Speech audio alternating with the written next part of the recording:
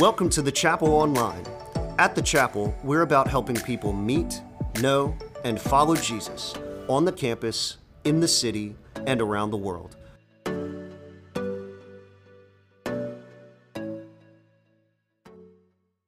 We're in Genesis chapter 4, this last half.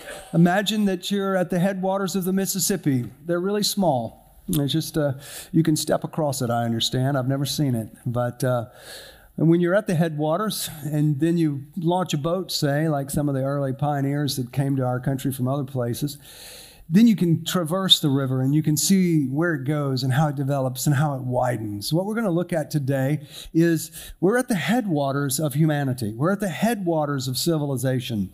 And we're going to watch it take its course and begin to take its course and spread out. And we're going to be able to track it just a little bit over these next few chapters in the book of Genesis. Imagine now toxic fluid being dumped in upstream. Well, it's going to contaminate everything downstream. That's what it'll do. Everything above that's okay, but everything below it's going to be contaminated. What we're going to see is how sin, we talked about that being kind of an exclusive church word of turning our backs on God and living independently of Him, and what kind of chaos that created for humanity through Adam and Eve and then through Cain. We're going to see that spread and begin to float downstream, and it brings contamination with it. It's pretty strong. Now, Cain, son of Adam and Eve, he was not believing God. He was not trusting God. He brought God a gift in worship, and God didn't like it as much as Abel's. Abel came by faith, and God gently said, "You know, you're not in the right place." It made him so mad. Rather than turn to God and say, "Oh, how could I fix that? How could I correct that?" He got mad. And then what did he do? He asked his brother to go on a hike. "Hey, let's go for a hike." And he killed him. Violently. It's just the two of them. Didn't shoot him from a long way off.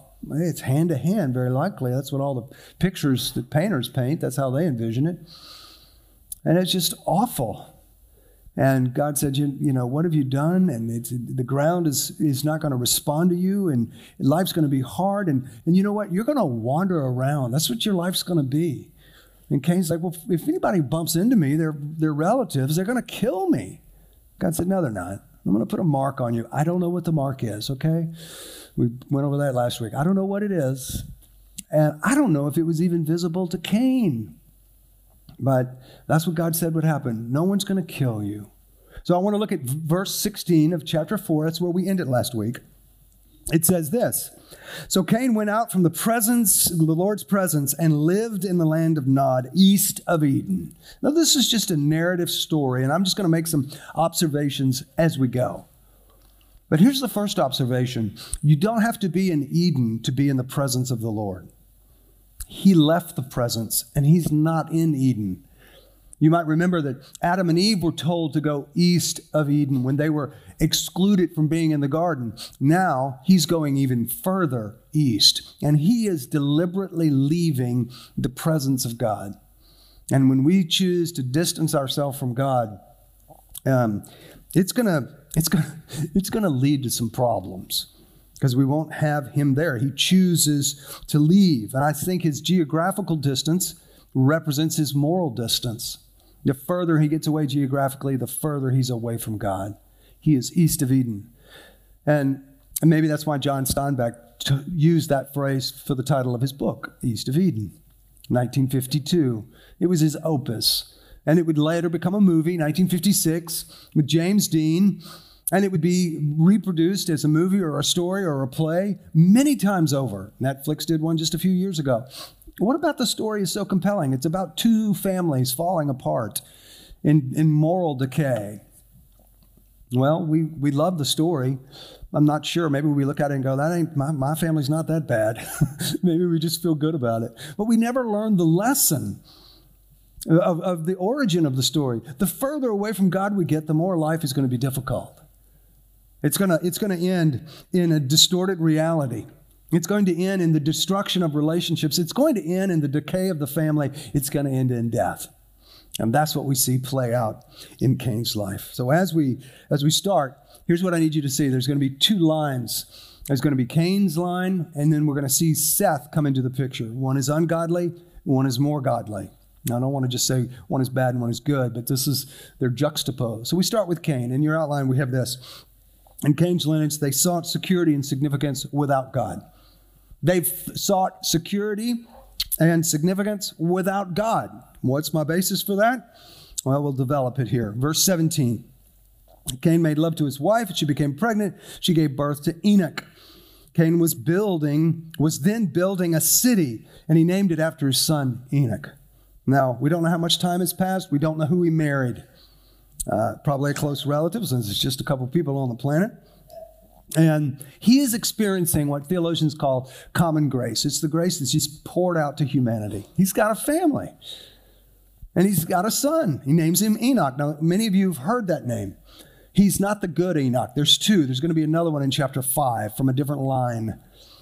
But this is Cain's Enoch, and he names his city after that. Now, biblical names, unlike today's names, we hear something like something, imagery, we name a child that. Maybe it's a family name, maybe it's a biblical name, but their names kind of tell a story. So sometimes it's helpful to kind of look at the meaning of the name in Hebrew. And so Enoch means to initiate. And I believe it feels like Cain is saying, you know what, we're going to initiate life without God, and we're going to name our city that. I think today, if it was named, it would be called Independence. Right? Where are you from? We're from Independence. We're all alone there, and we like it that way. And here's the thing. God told him he would be wandering, and he said, no, I'm not. I'm going to be building. That's my first defiance. And cities of the ancient world, they were built for lots of reasons, but top on that list was security. If you want to be secure, build a city, build a wall, fill it with people. Everybody's back to each other, can protect themselves. Cain is not wandering, and he's not trusting that God's going to keep him alive. Maybe he can't see the mark, but he doesn't trust God at all. I'm going to defend myself, and I'm going to create my own significance and my own protection, my own security. And then in the next few verses, we're going to see the family line trace. Now, if you are big into figuring out all your family members, you kind of want to find them all. Now, in the biblical world, family lines and this lineage, they don't always represent everybody. They're trying to tell a story. So there are other people involved. But this is going to highlight some of the important ones, and the story they're telling is, let's see how civilization and culture begins to emerge. So 18 says this, to Enoch was born Irad, and to Irad was the father of Mahuzael. Mahuzael was the father of Methuselah, hard for me to say. Methuselah was the father of Lamech. Lamech married two women, one named Ada, and the other one named Zillah. Ada gave birth to Jabal, who was the father of those who live in tents and raise livestock, and his brother's name was Jubal. He was the father of those who played string instruments and pipes. Zillah had a son, Tubal-Cain, who forged all kinds of tools out of bronze and irons, and Tubal-Cain had a sister, Naamah. Now, we have to look at the names a little bit because they're highlighted. What's going on here? I think it's just a description of the emergence of civilization and its independence. Irad means city of witness. I want you to pay attention to what we're building here. It's an independent city and give witness to the strength of man. This is going to play out all the way to chapter 11 and the building of the Tower of Babel. Mahuzael is smitten by God. Evidently, Cain has complained to Enoch, and Enoch's complained to his kids. God has turned his back on us, which isn't the case. It's kind of what the name means. And way before Nietzsche ever declared God was dead, Methuselah's name means God is dead. And that's what he's saying here. God is dead. We're going to build our city all alone. Lamech means strong. In this context, it would have to be independent strength. We're building our city without God. And in this first city, you see all the pieces are there, right? Of modern life. You have travel, you have music, you have art, you have metals, you have political life, you have the domestication of animals. Everything is amazing. And things like this can be used, if they come from God, for God, But as Cain's story tells, they're going to be used as in a defiance to God. And the results play out. So if you, just from what we read, they're going to, Cain's lineage is going to pursue security, and they're going to significance by independently building cities and cultures. Cities and cultures. Now, cities and cultures are not inherently bad things. You look around the world, there's all kinds of different cultures. And from that, we get the great perspective of a God who is, is creative and diverse. Not only that, when you get to the very end of the Bible, Revelation 21, it says that there's going to be a new heaven and a new earth and a new city, the city of the New Jerusalem. So if cities were just inherently bad, we wouldn't be ending up in a city. We'd be ending up in a pasture, I guess, right? It says every tribe, every tongue, every people, every nation will be worshiping God. God loves that diversity. And likewise, cities can be amazing places. I think they can be used as tools for God because when you're condensed, when you're tightly condensed, things can spread. Bad things and good things. Bad news and good news. That's why the Apostle Paul went to cities, significant cities, global cities, port cities, where news, it was a strategy that he had. One writer said it this way: culture and technology of a city magnify and refine the human capacity for both good and evil. They can even predispose to one or the other, but they do not create the capacity. In other words, the city doesn't create bad people. Bad people create a bad city. People whose hearts turn from God and turning away from God, they're going to build it. So it's not really just about the architecture or the street design, though I'm not sure who designed our streets. But that's a different issue altogether, right? It's the heart. And what we see here is that Cain City, Enoch, is not built with any reference to God at all.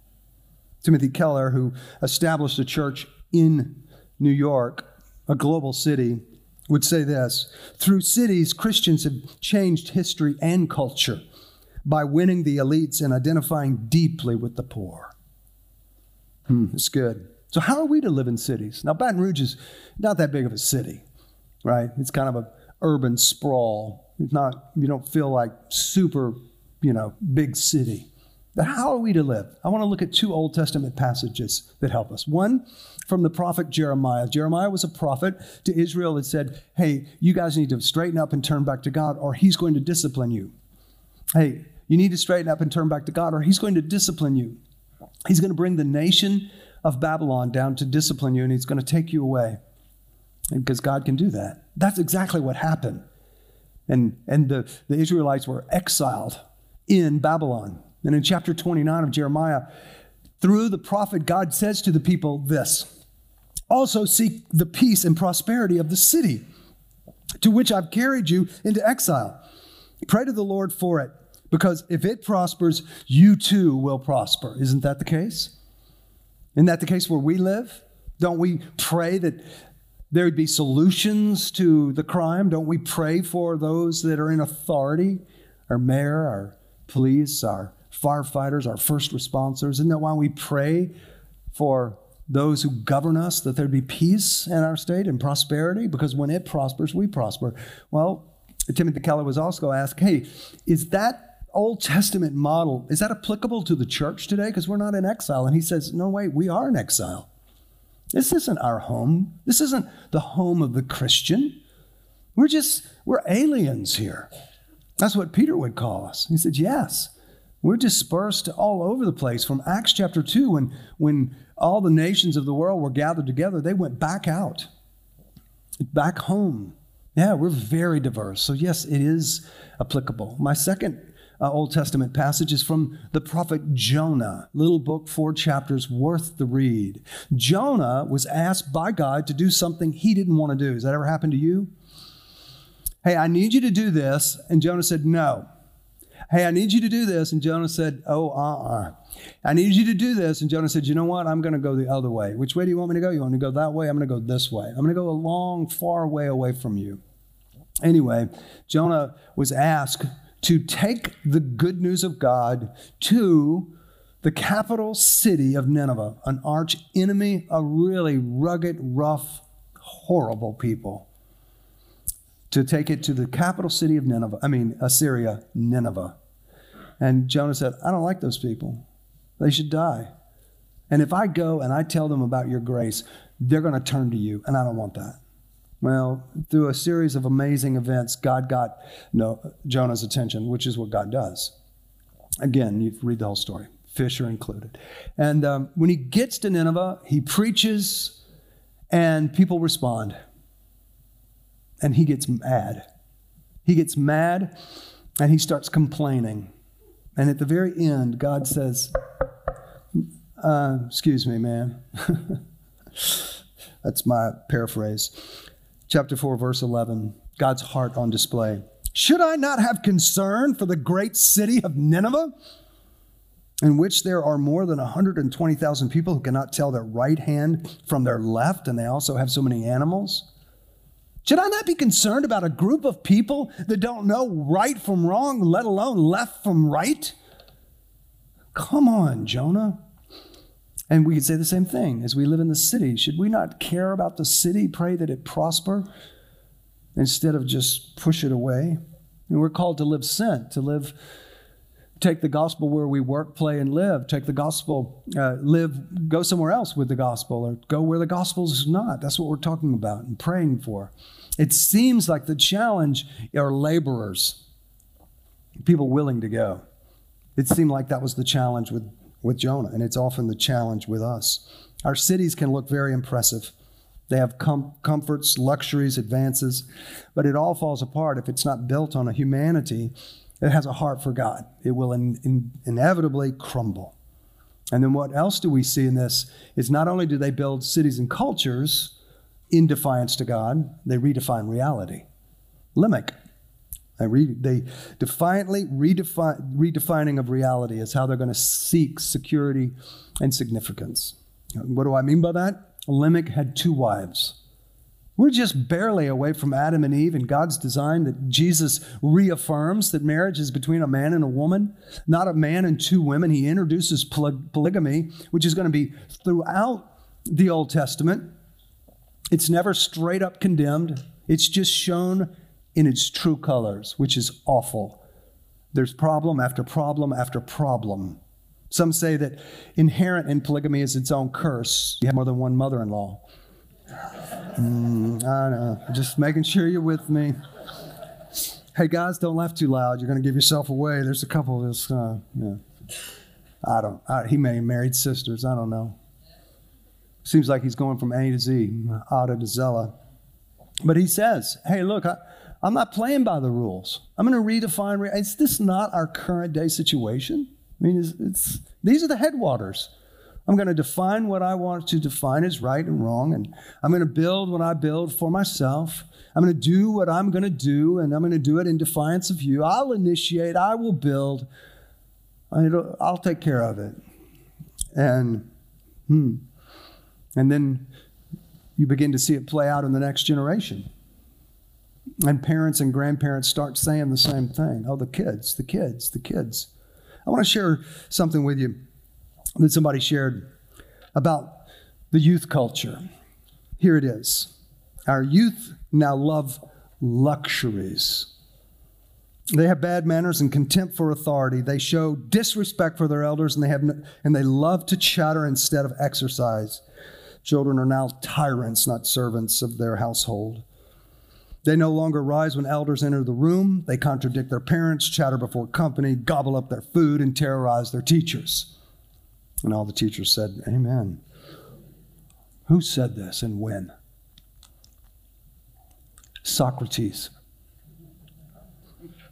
425 BC. Why do I include it? It's real simple. The world we live in is the world that everybody's lived in.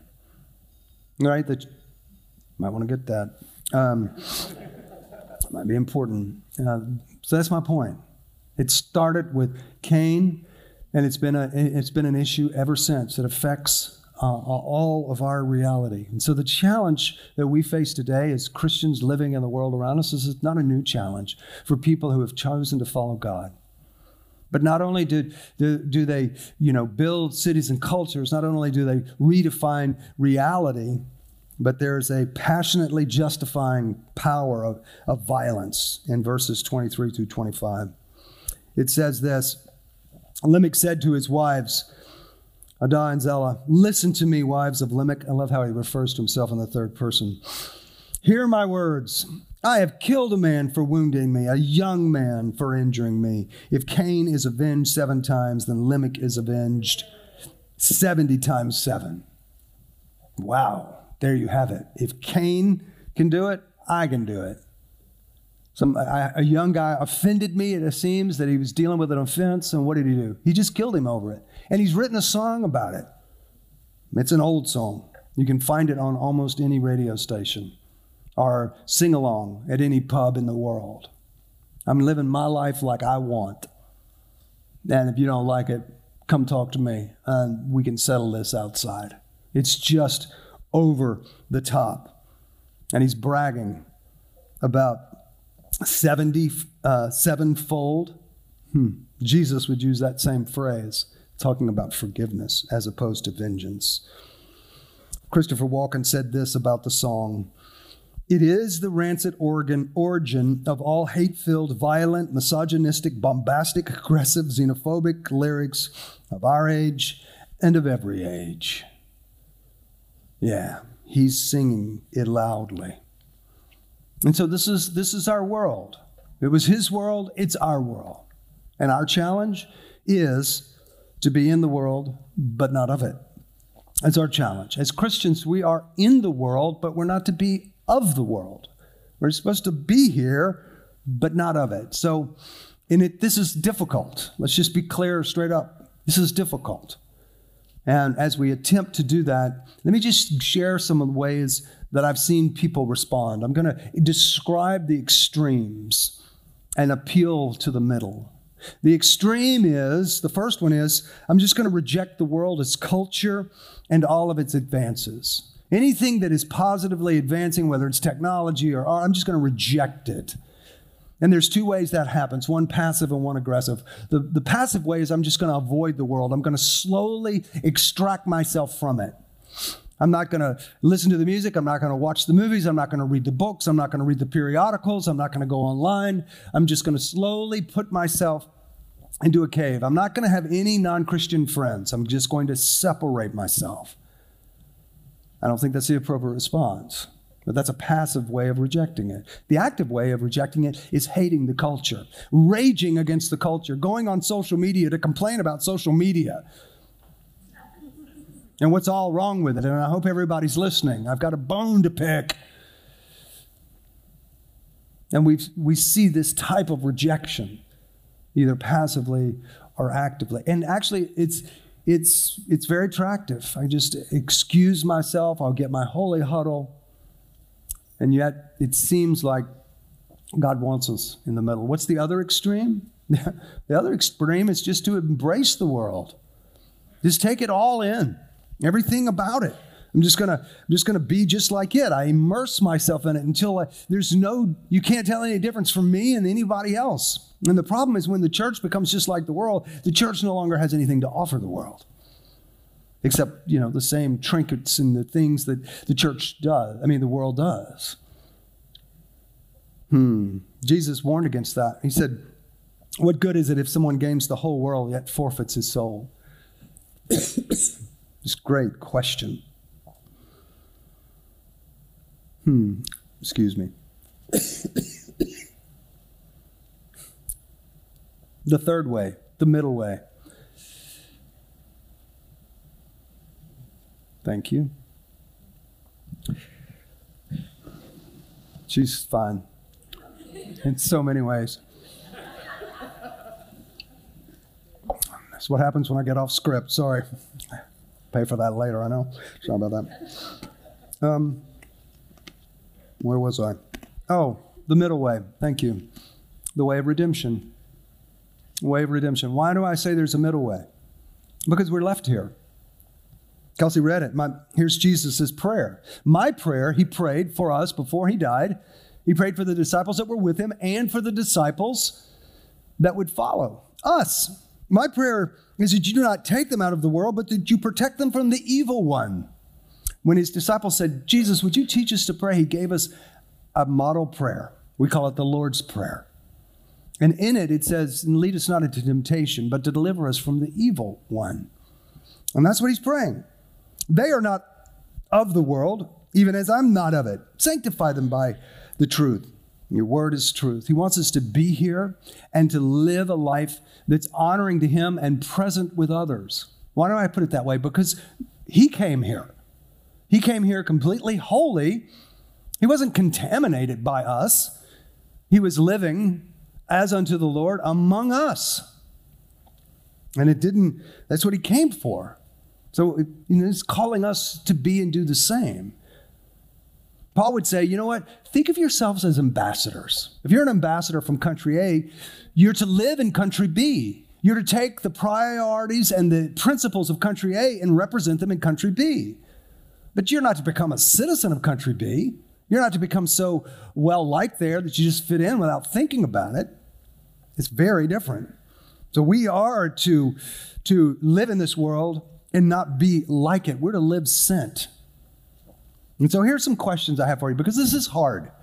This is hard. I think the easy way to go is to avoid or condemn. And usually our condemnation is so full of self-righteousness that it just feels like and is bitter. What about living in the middle? So here's some questions, just for reflection. What have you received from the world unintentionally? What have you picked up? What perspective, what worldview, what way of thinking have you picked up that is no longer gospel-centered, but worldly-centered? It happens so subtly, right? It's a great question, and you may not be able to answer it because, like the slow drift that we can all go through, you need to hold it up against the Word of God. That'll bring clarity. I go, my opinion's changed there. Right? That's how you check it. That's how you sanctify. To sanctify means to make holy.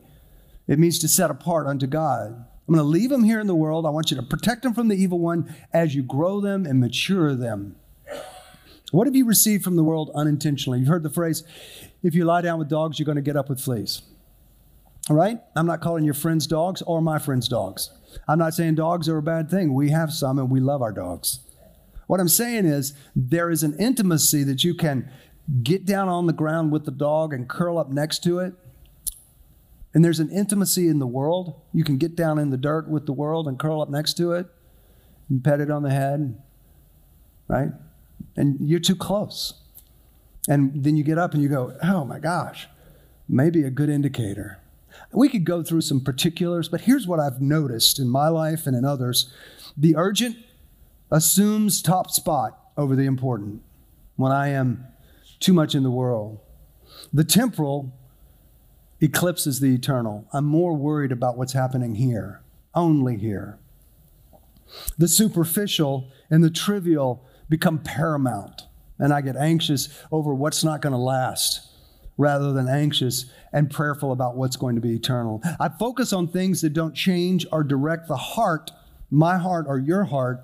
I don't focus there. I focus on little things, first world problems. And God's asking me to focus on the gospel and what it does and how it changes. What is it that changes the human heart? Well, the gospel does.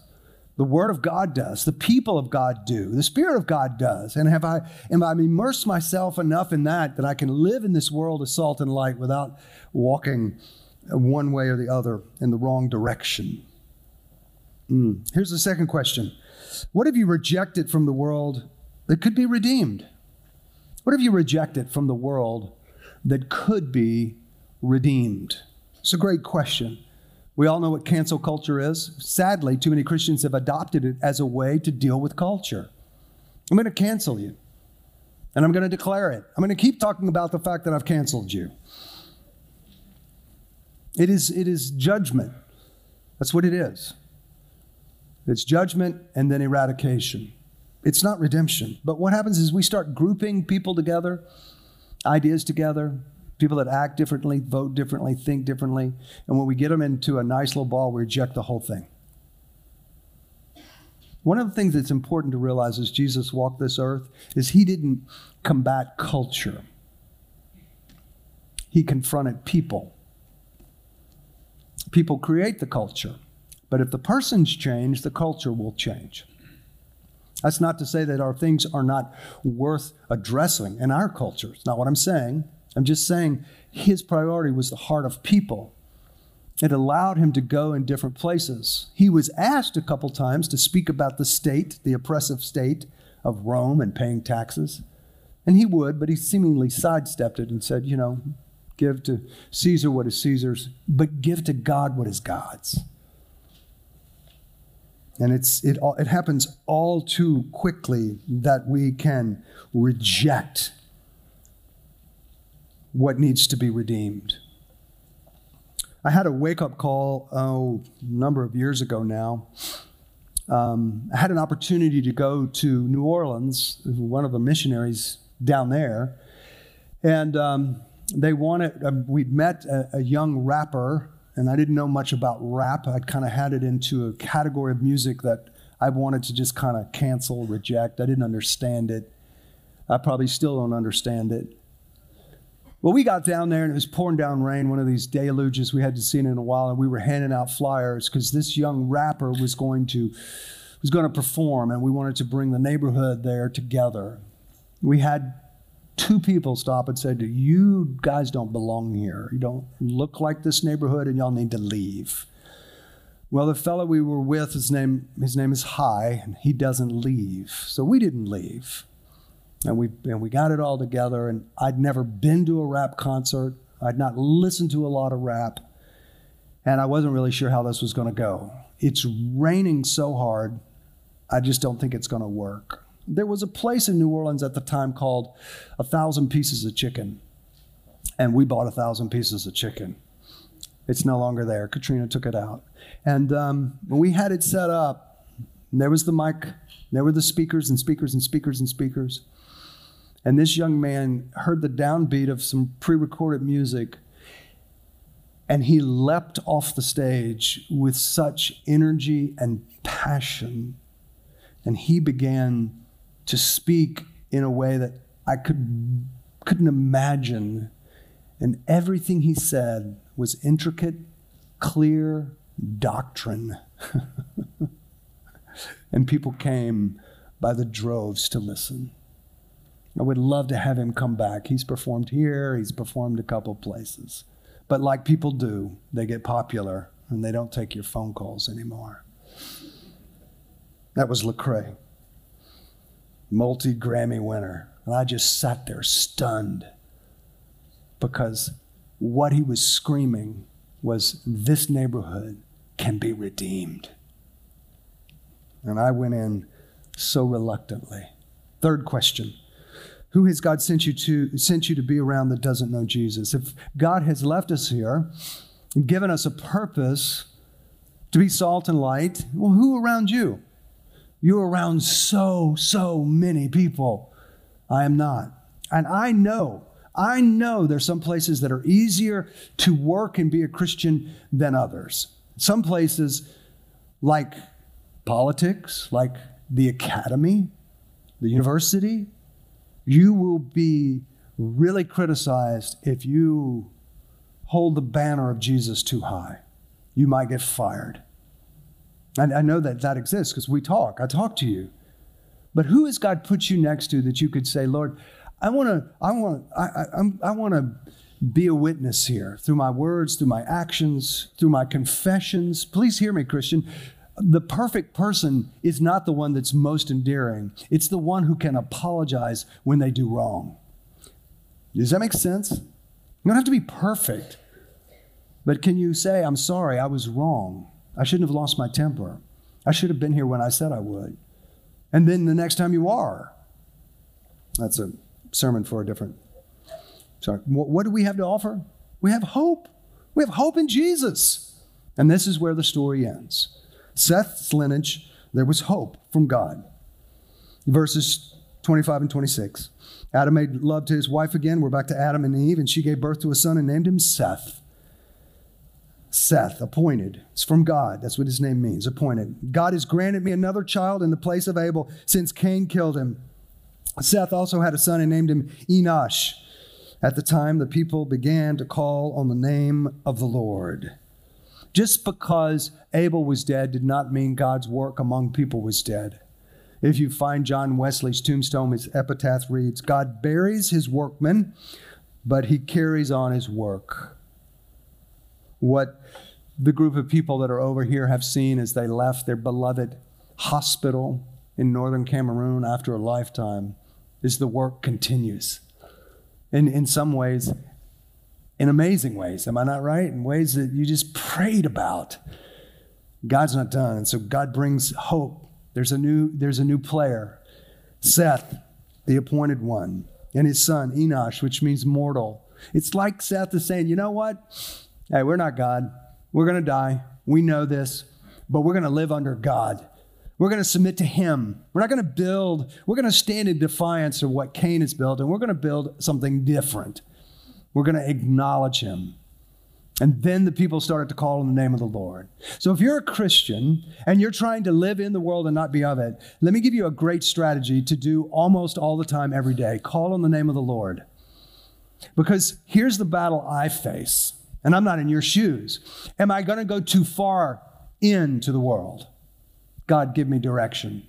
Am I going to pull back from the world? God, give me compassion.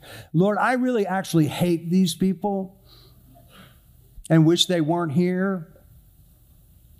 Jonah to Nineveh, I need a transformation of my heart. I'm calling on him constantly. Or there's this sequence of calling on the Lord. Lord, I've gone too far and I know it. I got flea bites all over me and I don't know how to get out. Call on the name of the Lord.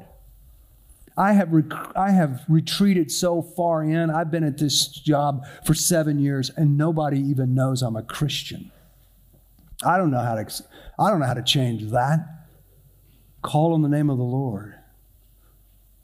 That's what they began to do. And of course, if you're in the world and you don't know Jesus and you're wondering, oh my gosh, here's what you need to know about the world system. It does not love you. It does not want your good. It wants to destroy you, and it will destroy you. And when it does, and it spits you out onto the curb, it's not going to turn around and say, are you okay? And if you've lived long enough, you know. It'll chew you up, and it'll spit you out, and it has no regard for you. All the time telling you, I love you, I love you, I love you. And it doesn't love you.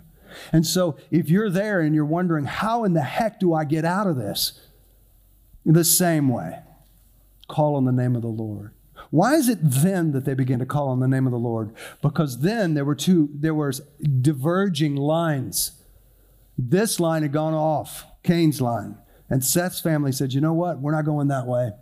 We're going to change things in our family this week.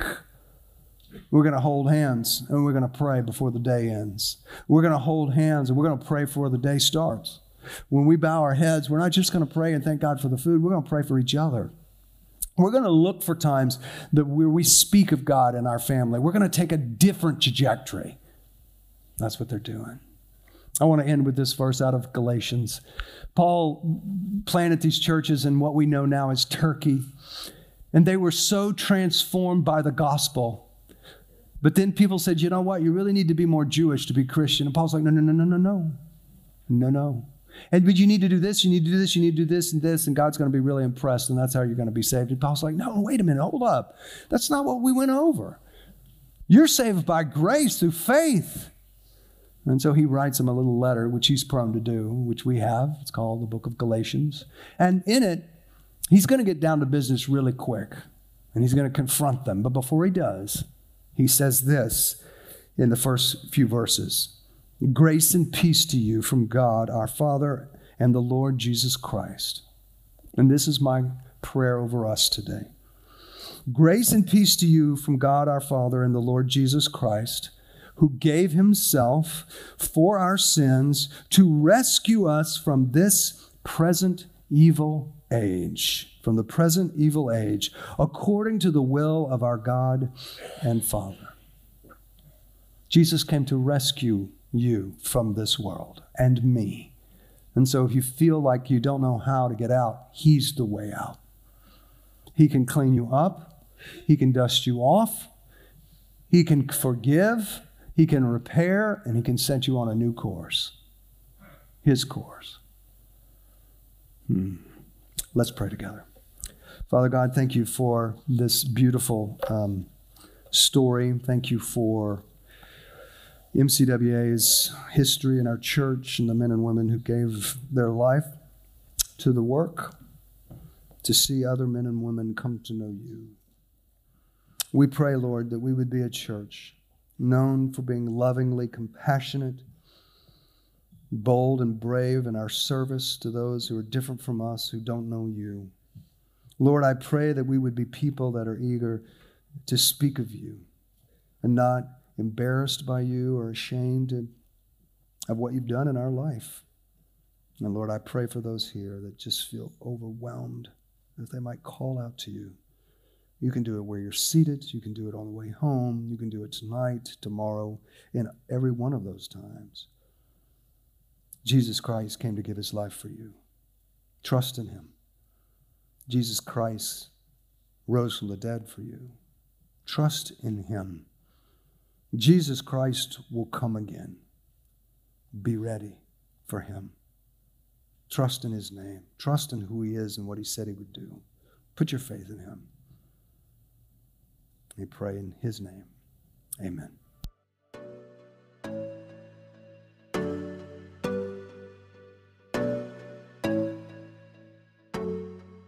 Thanks for joining us. To find out more about the chapel, visit thechapelbr.com.